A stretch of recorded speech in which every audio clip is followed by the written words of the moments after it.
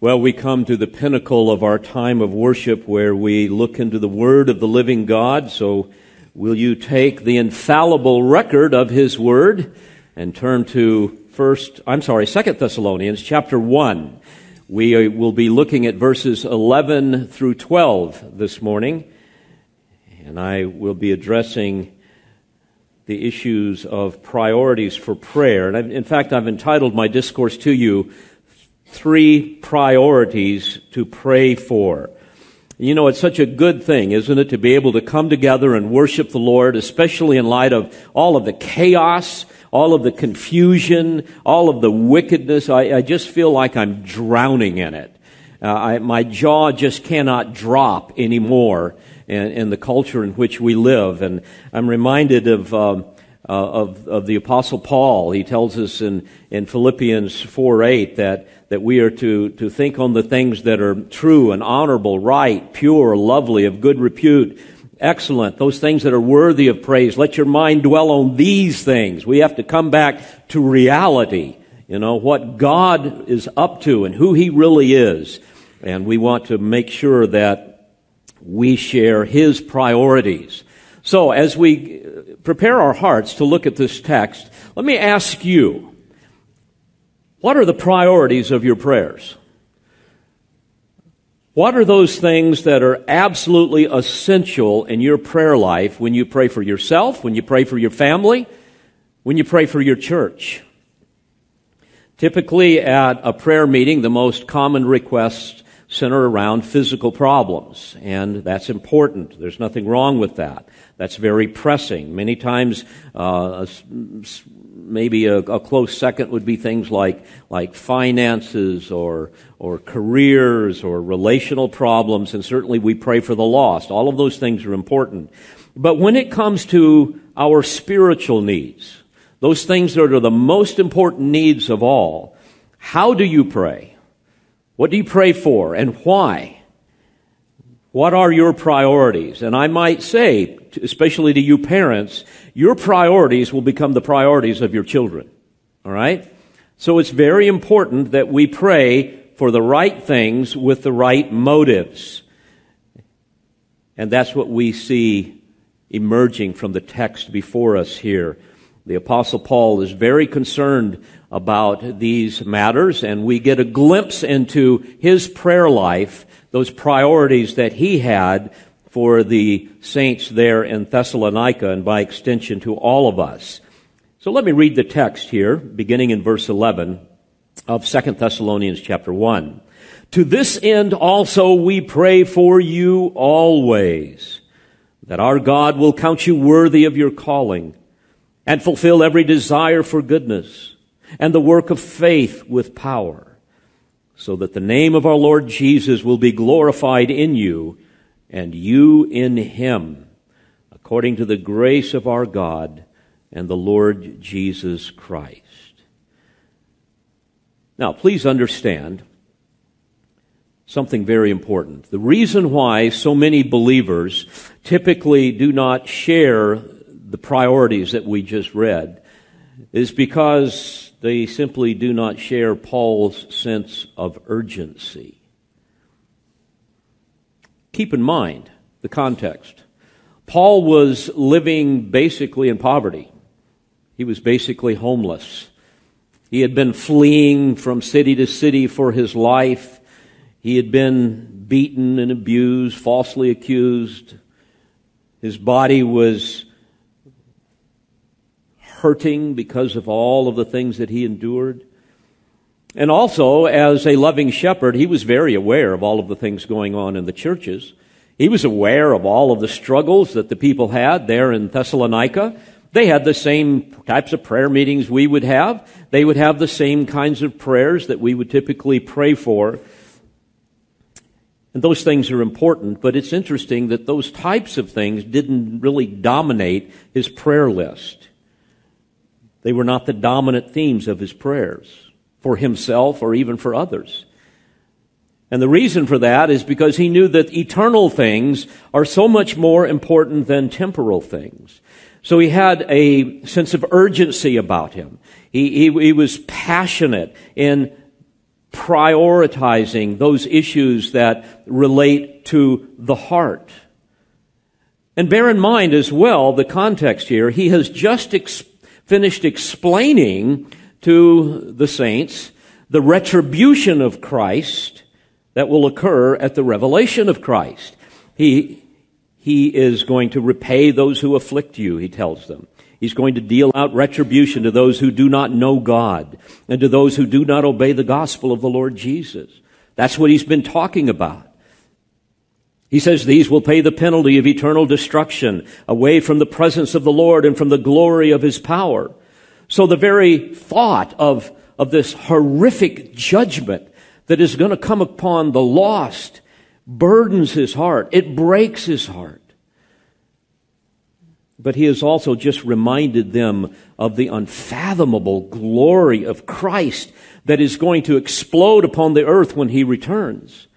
He has reminded them of how the saints are going to be glorified in and through him when they are revealed, and how at his second coming those who are alive are going to see Christ in all of his glory and the redeemed saints coming with him, and they are going to marvel at the majesty of his divinity and how we reflect all of that. So that's what he's been talking about. Therefore, given the impending doom upon the wicked and the imminent glorification of the redeemed, he understands that there is no greater priority in life than to present our bodies as a living and a holy sacrifice acceptable to God, so that when people see Christ in us, they will be drawn to the gospel and be saved, and God will be glorified. So it's for this reason, he says in verse 11, to this end. In other words, in light of all those things, to this end also, we pray for you always, that our God will count you worthy of your calling. Dear Christian, please understand, when the certain doom of the wicked captivates your heart, and when the glory of the redeemed overwhelms you, overwhelms your mind and your senses as you get lost in the wonder of it all, everything else in life becomes secondary. Everything else becomes secondary. This is why he strongly encouraged them in his first letter to excel still more in their work of faith, their labor of love, their steadfastness of hope. Let me say it a little bit differently.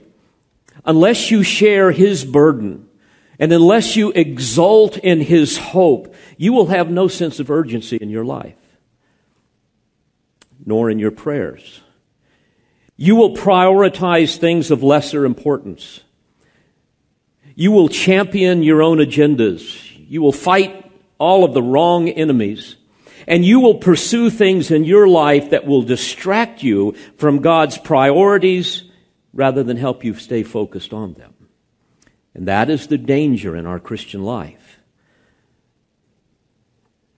Make no mistake, substituting God's priorities with our own is really at the root of every problem that we deal with. Marriage problems, family problems, church problems. Think of couples, for example. How easy it is for couples to spend all of their time, all of their treasure, making sure that their kids are happy and entertained, and yet they give very little attention to the condition of their soul. Why is that? Because they are indifferent about coming judgment, and they are apathetic about their own salvation and all of the glory that's involved with that. It's like a terminally ill person suddenly being told that they have found this miraculous cure, and all you need to do is take this. And he says, no, not now. I want to finish watching Wheel of Fortune. I mean, priorities just get so out of whack because we fail to see what God is up to.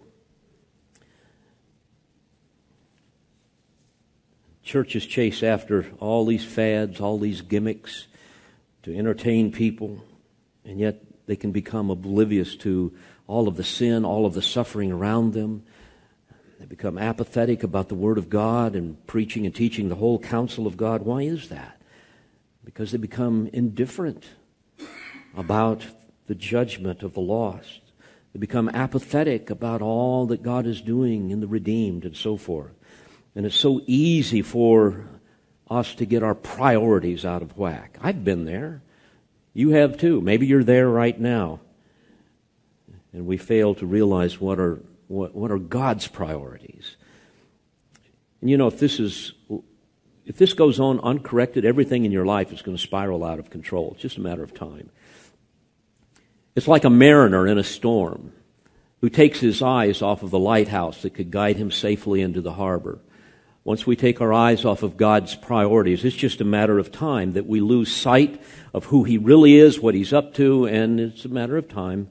Our lives are going to crash on the hidden reefs of misplaced priorities. Dear friends, you really want to ask yourself right now, before we look closely at the text, do I have a sense of urgency in my life? Do I have a burden for the lost? Do I have a burden for my own spiritual condition? Am I suspect of my own spirituality? Do I have a longing in my heart to know more of Christ and the power of His resurrection? Do I have a passion to be more like Christ? Do I want to experience more of His presence and power in my life? Or am I like so many of our dear children this time of year that get on the inner tube and float down Sycamore Creek? And we just kind of float along, utterly indifferent to the world around us, just happy to live one day at a time. Folks, if that is you, it's just a matter of time before those waters of wrong priorities are going to grow swifter, and the current is going to grow stronger. And if you don't change your course quickly, your little inner tube is going to go over some Niagara Falls of disaster in your life. All because you fail to see the priorities that God would have us focus upon. Well, Paul was so careful about all of this. Obviously, he's inspired by the Holy Spirit. He's passionate about these priorities with the folks that he's shepherding. And so for this reason, he says in verse 11, "To this end also we pray for you always." Now, bear in mind, this is not a prayer, but rather this helps us look into the dominant priorities or themes of his prayer. And I've divided them, as I've said, into three categories. We're going to be looking at lives that honor God. He's concerned about lives that honor God, longings that honor God, and labor that honors God. And so notice first this issue of lives that honor God. To this end also we pray for you always. In other words, this was the earnest, habitual prayer of his life. But notice how focused it was. That God will count you worthy of your calling. This is where he begins. I'm praying that God will count you worthy of your calling. Now, first of all, folks, it is absolutely astounding to me that our Creator God called me by name unto himself. And he did that with you too, if you know Christ. It's mind-boggling. Now, there are two aspects to this doctrine of calling. I want to make sure you understand this. It's very exciting, very important to understand. As we look at Scripture, there's really two aspects of God's calling. There is, first of all, what theologians would call a general or a universal call of God, whereby he invites all men to salvation. It's a calling that may be resisted, it may be rejected, although men are morally responsible for rejecting that universal call. For example, in Isaiah 65, verse 12, God says, "I called, but you did not answer. I spoke, but you did not hear."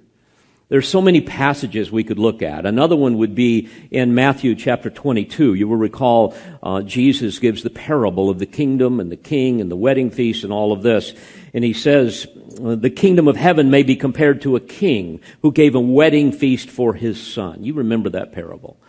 He goes on to talk about how the people paid no attention to the invitation. They went their way. They spurned the king's request. They even killed the messengers. Many were invited to the feast, but they refused to come. And this resulted in the king becoming furious with them and judging them. And it's interesting, at the end of that section in verse 14 of Matthew 22, Jesus says, "For many are called, but few are chosen."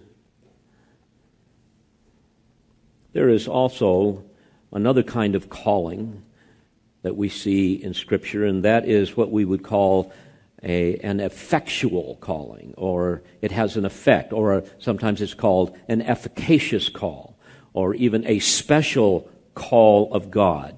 Now that call is irresistible, whereby God unfailingly brings His elect to salvation. John 6 is filled with this. Many other passages. I think of John 6:45. Jesus said, "Everyone who has heard and learned from the Father," remember before that he has talked about how that the Father has to draw men. "All that have heard and learned from the Father comes to me." These are the ones Paul described in Romans 8:28, those who are called according to His purpose. And in verse 30, he goes on to say, "Whom He predestined, these He also called. And whom He called, these He also justified. And whom He justified, these He also glorified." And folks, it is this aspect of God's call that Paul has in mind here in 2 Thessalonians 1:11, where he prays that our God will count you worthy of your calling. So bear in mind, all of the initiative, the power, and the glory belongs to God and to Him alone. And as we look at Scripture, we see the instrument of this special call is the Word of God, and the agent of this call is the Spirit of God. In fact, Paul alluded to this earlier in 1 Thessalonians 1:5. He said, "For our gospel did not come to you in word only, but also in power and in the Holy Spirit and with full conviction." In ways beyond our ability to comprehend, God is able to animate the human will so that it freely and it voluntarily chooses to come to Christ for salvation. And that is one of the most humbling truths in all of Scripture to me. Later in chapter 2, beginning in verse 13, Paul says this, "But we should always give thanks to God for you, brethren, beloved by the Lord, because God has chosen you from the beginning for salvation, through sanctification, by the Spirit and faith in the truth. It was for this He," here it is, "called you through our gospel, that you may gain the glory of our Lord Jesus Christ." Now, given the astounding gift of grace in God's calling, Paul's priority in prayer is that God will count us worthy of our calling. That's his prayer. In other words, he's concerned that we function in practice who we are in position. We are clothed in the righteousness of Christ. Therefore, we need to walk like Christ. We need to look like Him, so to speak. And so in essence, he's exhorting them, saying to them, folks, by the enabling power of the Spirit of God, live a life that is conformed to the will and the Word of God, so that you look like Christ. You manifest His glory in your life. Yes, it is God that has taken the initiative in your calling, but with that comes great responsibility. We see this same kind of passion expressed in 1 Thessalonians 2, verse 11, where he described how they were exhorting and encouraging and imploring each one of you as a father would his own children, so that you may walk in a manner worthy of the God who calls you into His own kingdom and glory. The same thing in Ephesians 4:1. He says, I entreat you to walk in a manner worthy of the calling with which you have been called, with all humility and gentleness, with patience, showing forbearance to one another in love, being diligent to preserve the unity of the Spirit in the bond of peace. 2 Peter chapter 1, beginning in verse 10, therefore, brethren, be all the more diligent to make certain about his calling and choosing you. For as long as you practice these things, you will never stumble. For in this way, the entrance into the eternal kingdom of our Lord and Savior Jesus Christ will be abundantly supplied to you. Therefore, I will always be ready to remind you of these things. What things? The qualities of a worthy walk that he mentioned earlier in verses 5 through 7. Now, for this very reason also, applying all diligence, in your faith supply moral excellence, and in your moral excellence, knowledge, and in your knowledge, self-control, and in your self-control, perseverance, and in your perseverance, godliness, and in your godliness, brotherly kindness, and in your brotherly kindness, love.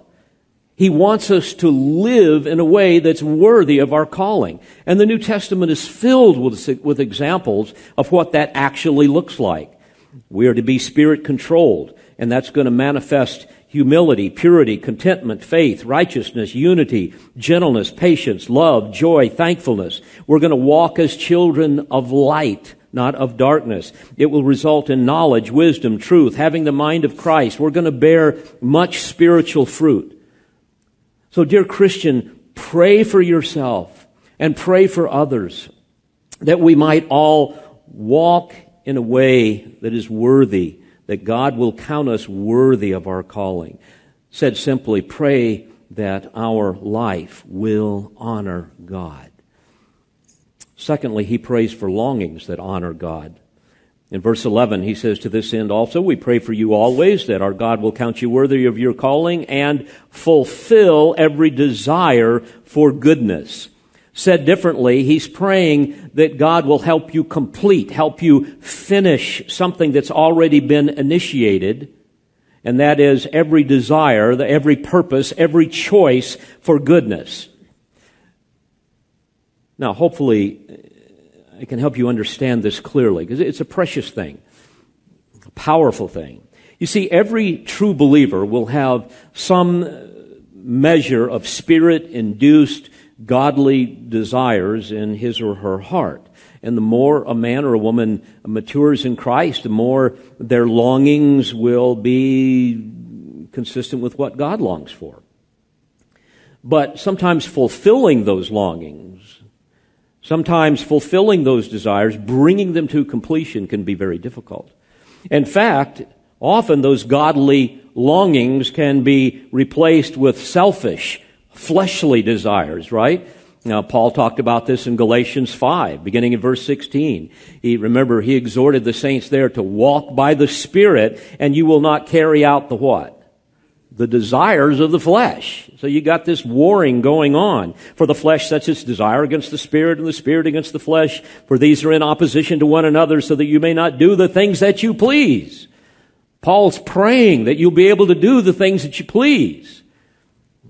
At the end of Romans 7, Paul laments, remember, over the remaining effects of sin in his life. He says, in the members of my body, waging war against the law of my mind. And in verse 18, he says, I know that nothing good dwells in me, that is, in my flesh. For the wishing is present in me. All right? The wishing is present in me, but the doing of the good is not. For the good that I wish I do not do, but I practice the very evil that I do not wish.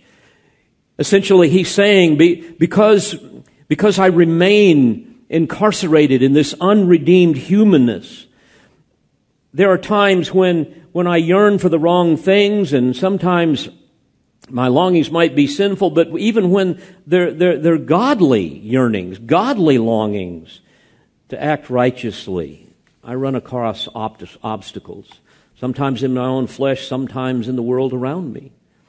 Now, for the Thessalonians, I would think that the two major obstacles would have been, first of all, the cultural differences that were represented in the church.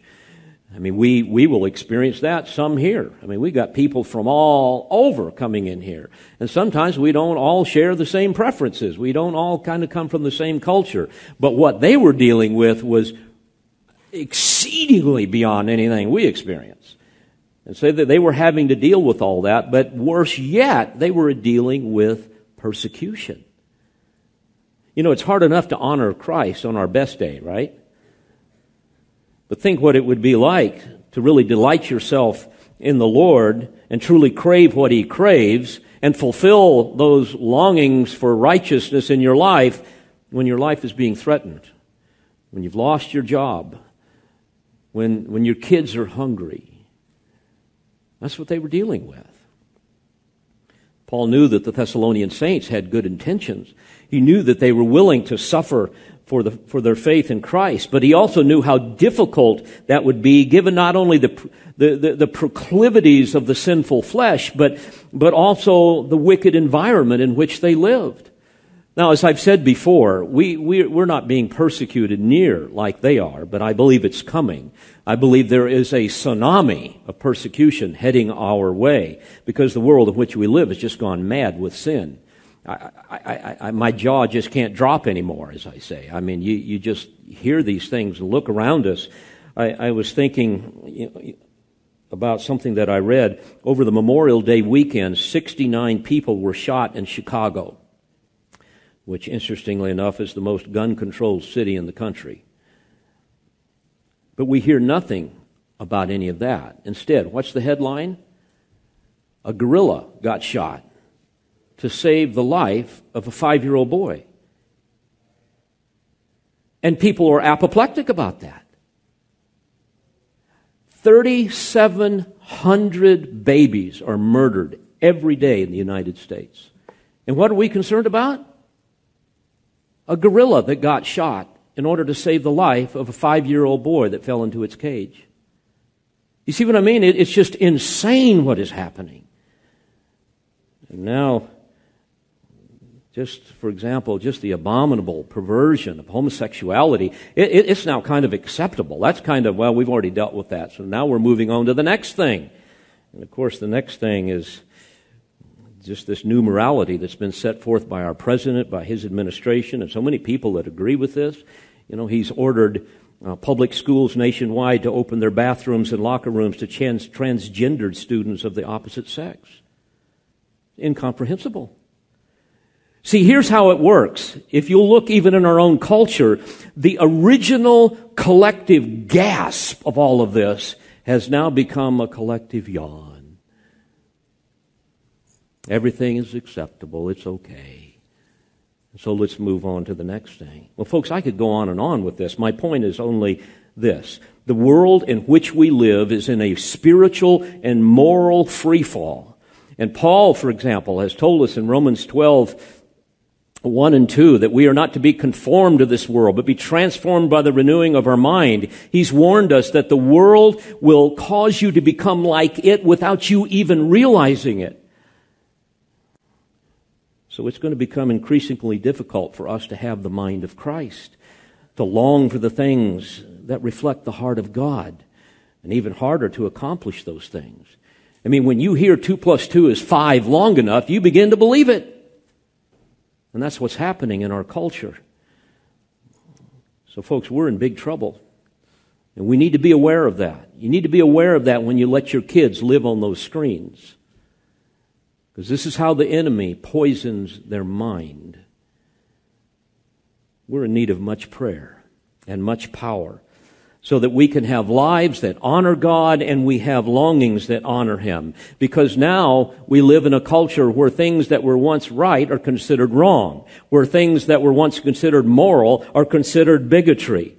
Paul understands the metastasizing corruption of sin, so he prays that God will help them fulfill every desire for goodness. If I can digress for a moment here, and reflect upon this idea of godly desires. I read to you earlier David's lament in Psalm 63. Again, he was fleeing for his life in the wilderness of Judah, fleeing from his son Absalom. David expresses just the enormity of his affliction and his exhaustion. But what's fascinating is the priority of his heart is his thirst for the presence of God. It's an amazing thing. That was his greatest concern. He yearns for fellowship with the Lord like one who thirsts for water in the desert. He says in verse 1 of Psalm 63, O God, thou art my God, I shall seek thee earnestly. My soul thirsts for thee. My flesh yearns for thee in a dry and weary land where there is no water. You see, his longing for just the presence and the power of God within his soul was so powerful, so great, that he would rise early in the morning to seek him, to commune with him, to learn from him.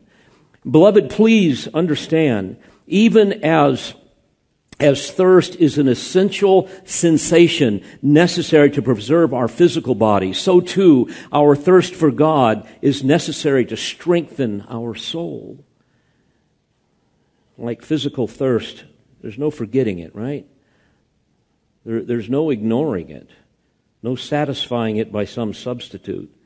And apart from being hydrated by the Word of God and the fellowship of His people and communing with Him, we're in big trouble. And that's what was going on with David. In essence, David is saying, the more I experience you, the more I yearn for you. It's for that reason, in verse 2, he said, thus I have beheld thee in the sanctuary to see thy power and thy glory. You see, David had not only experienced the incredible power and presence of God in his life in so many ways, but he had also seen the power, the glory of God in the tabernacle. And he longed for that. David was familiar with the power and the majesty of God that was associated with the Ark of the Covenant. And it's for this reason David went on to say, because thy loving kindness is better than life, my lips will praise thee. And how does he know this? Because he had experienced this in his life over and over again. His longing for God increased because he had had a taste of it. And folks, the more you taste of the Lord, the more you're going to want of Him. And what a tragedy to think how seldom we yearn for the sublime. How seldom we earnestly seek after the Lord in intimate fellowship. We've got all of these other things that compete for our interests. And frankly, we thirst for Him little because we commune with Him little. We experience and labor little because we thirst little.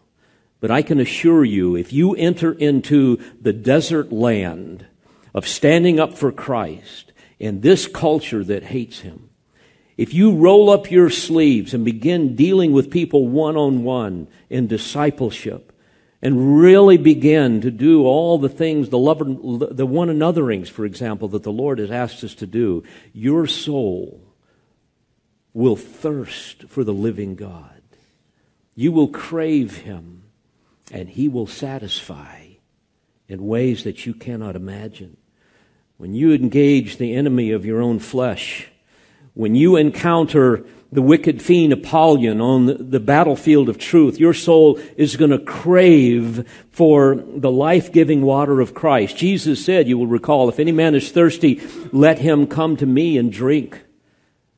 He said in Revelation 22, let the one who is thirsty come. Let the one who wishes take the water of life without cost.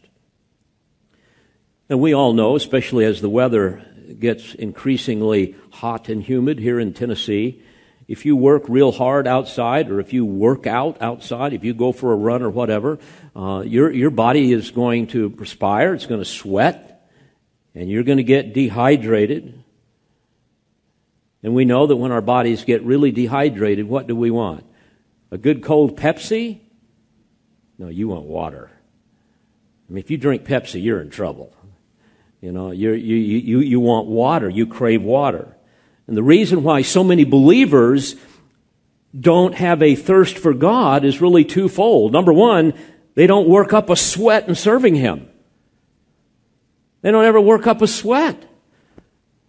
And the second reason is when they do feel thirsty, they drink some sugary soda substitute, which is typically tantamount to showing up in some church to be entertained and leave feeling good about yourself and all that silly stuff.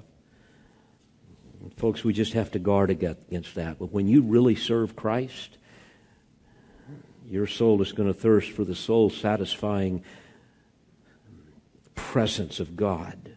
Nothing else will do. Well, David longed for this. No wonder in the midst of all of that affliction, He would say in verse 3, because thy loving kindness is better than life, my lips will praise thee, so I will bless thee as long as I live. I will lift up my hands in thy name. I've learned that as we age, the body's thirst sensation begins to diminish around age 50. And it continues to diminish with age, I understand. And this is why so many elderly people suffer from symptoms of dehydration, but they don't know they're dehydrated. But thirst is not necessarily, therefore, an indication of dehydration. You may not experience the sensation of thirst, and yet you can be dehydrated. That's my point. Well, the same thing is true spiritually. Many Christians do not thirst for God. They assume that they are already hydrated with some full measure of communion with Him, with discernment. It's kind of like, hey, I've got all I need. I'm comfortable here. I possess all the essential elements here necessary to function in a way that brings honor to the Lord. But in truth, many are spiritually dehydrated. And if you're physically dehydrated and you're called upon to really do something that requires a lot of physical stamina, you're going to collapse. The same thing is true spiritually. If you are spiritually dehydrated, if you have really no thirst for the Lord, if you are called upon in your life to experience some great trial, you're going to quickly collapse in spiritual fatigue. You'll not be able to manifest the fruits of the Spirit, nor will you bear spiritual fruit. So, folks, we have to be hydrated with prayer and fellowship and commitment to understand and obey the Word of God. And so most have really spent far more time, probably even this week, entertaining themselves than feeding on the Word and communing with the Lord and so forth. Well, it's precious to think of David, and that's a long digression, but I want you to get a sense of what it means to really desire the Lord and how all of that works its way out in our Christian life. And obviously the Apostle Paul understood all of this. And so he's praying that their life and their longings would honor God. But then finally, he's praying that he would fulfill every desire for goodness and the work of faith with power. So this is the third priority. Not only is it a priority in his prayer life that we would have a life that honors God and longings that honor God, but finally labor that would honor God. In other words, he's praying that God would complete or he would fulfill the work of faith that he had initiated by his power and his grace in their life. Said differently, he's praying that God will help them bear spiritual fruit. He's praying for their labor in the gospel, their labor and love for one another. He's praying for all of that to increase. And he knew that the secret to all of that was for God to unleash more and more of his power in their life. If I can put it this way, Paul essentially is saying that lives that honor God are going to be the result of longings that honor God, which will produce labor that honors God. It all works together. Paul said the same thing to the saints at Philippi. He wanted them, he said, to be filled with the fruit of righteousness which comes through Jesus Christ to the glory and praise of God. So all of this is empowered by God. And this is what he's praying for. Paul prayed that the Ephesians would experience the riches of his glory, that he may grant you to be strengthened with power through his Spirit in your inner being, so that Christ may dwell in your hearts through faith. Beloved, I would ask you to ask yourself, am I laboring in service for the Lord? Is my labor honoring Christ? How are you using your gifts to serve him? If somebody were to ask you, what do you see as your specific ministry for the sake of the kingdom? What would you say? How do you spend your time, your treasure, your talent? Do you spend it all on temporal things or eternal things? You know, most churches have statistically about 15, at most 20% of the people that do all of the work and pay all of the bills. At Calvary Bible Church, it's more like 35 or 40%, which is ahead of the curve. But what would it be like if everyone got serious about their labor for Christ? By the way, if you're sitting on the sidelines and you're just kind of an observer in the Christian life and at the church, I can assure you that your prayer life does not have as a priority the following statement: Lord, I plead with you to help me live in such a way that my life will honor you. And Lord, that my longings would be your longings and that they would be fulfilled and that my labor would honor you. I can assure you, if you're on the sideline, that's not a priority. And that's the problem. Well, for this reason, I pray for all of you, as Paul says, that God will fulfill every desire for goodness in the work of faith with power. Why is that so important? He closes in verse 12. So that the name of our Lord Jesus will be glorified in you, and you in Him, according to the grace of our God and the Lord Jesus Christ. Folks, this is the goal of our life. This is why we are here, why we exist, so that the name of the Lord Jesus will be glorified in us and us in Him. So I would leave you with this thought. As Paul says at the end here, all of this is the grace of our God and the Lord Jesus Christ. Are you rejoicing in that? Are you rejoicing in the power of God to help you have a life that honors Him, longings that honor Him, and labor that honors Him? Are you praying for those things? If you're not, may I challenge you to really begin to examine yourself in this regard. And if you're confused about it, if you're wondering, Pastor, how can I do this more practically? Give me a call. Give me an email. Call Pastor Joe, any of the other elders. We would love to discuss this with you. Because, folks, when we all get serious about this, the Lord blesses us in ways that we cannot imagine, and it brings glory to Him. That's what we're concerned about. Because remember, a day of judgment is coming, and a day of glory is coming. So we need to live in light of these great truths. Amen?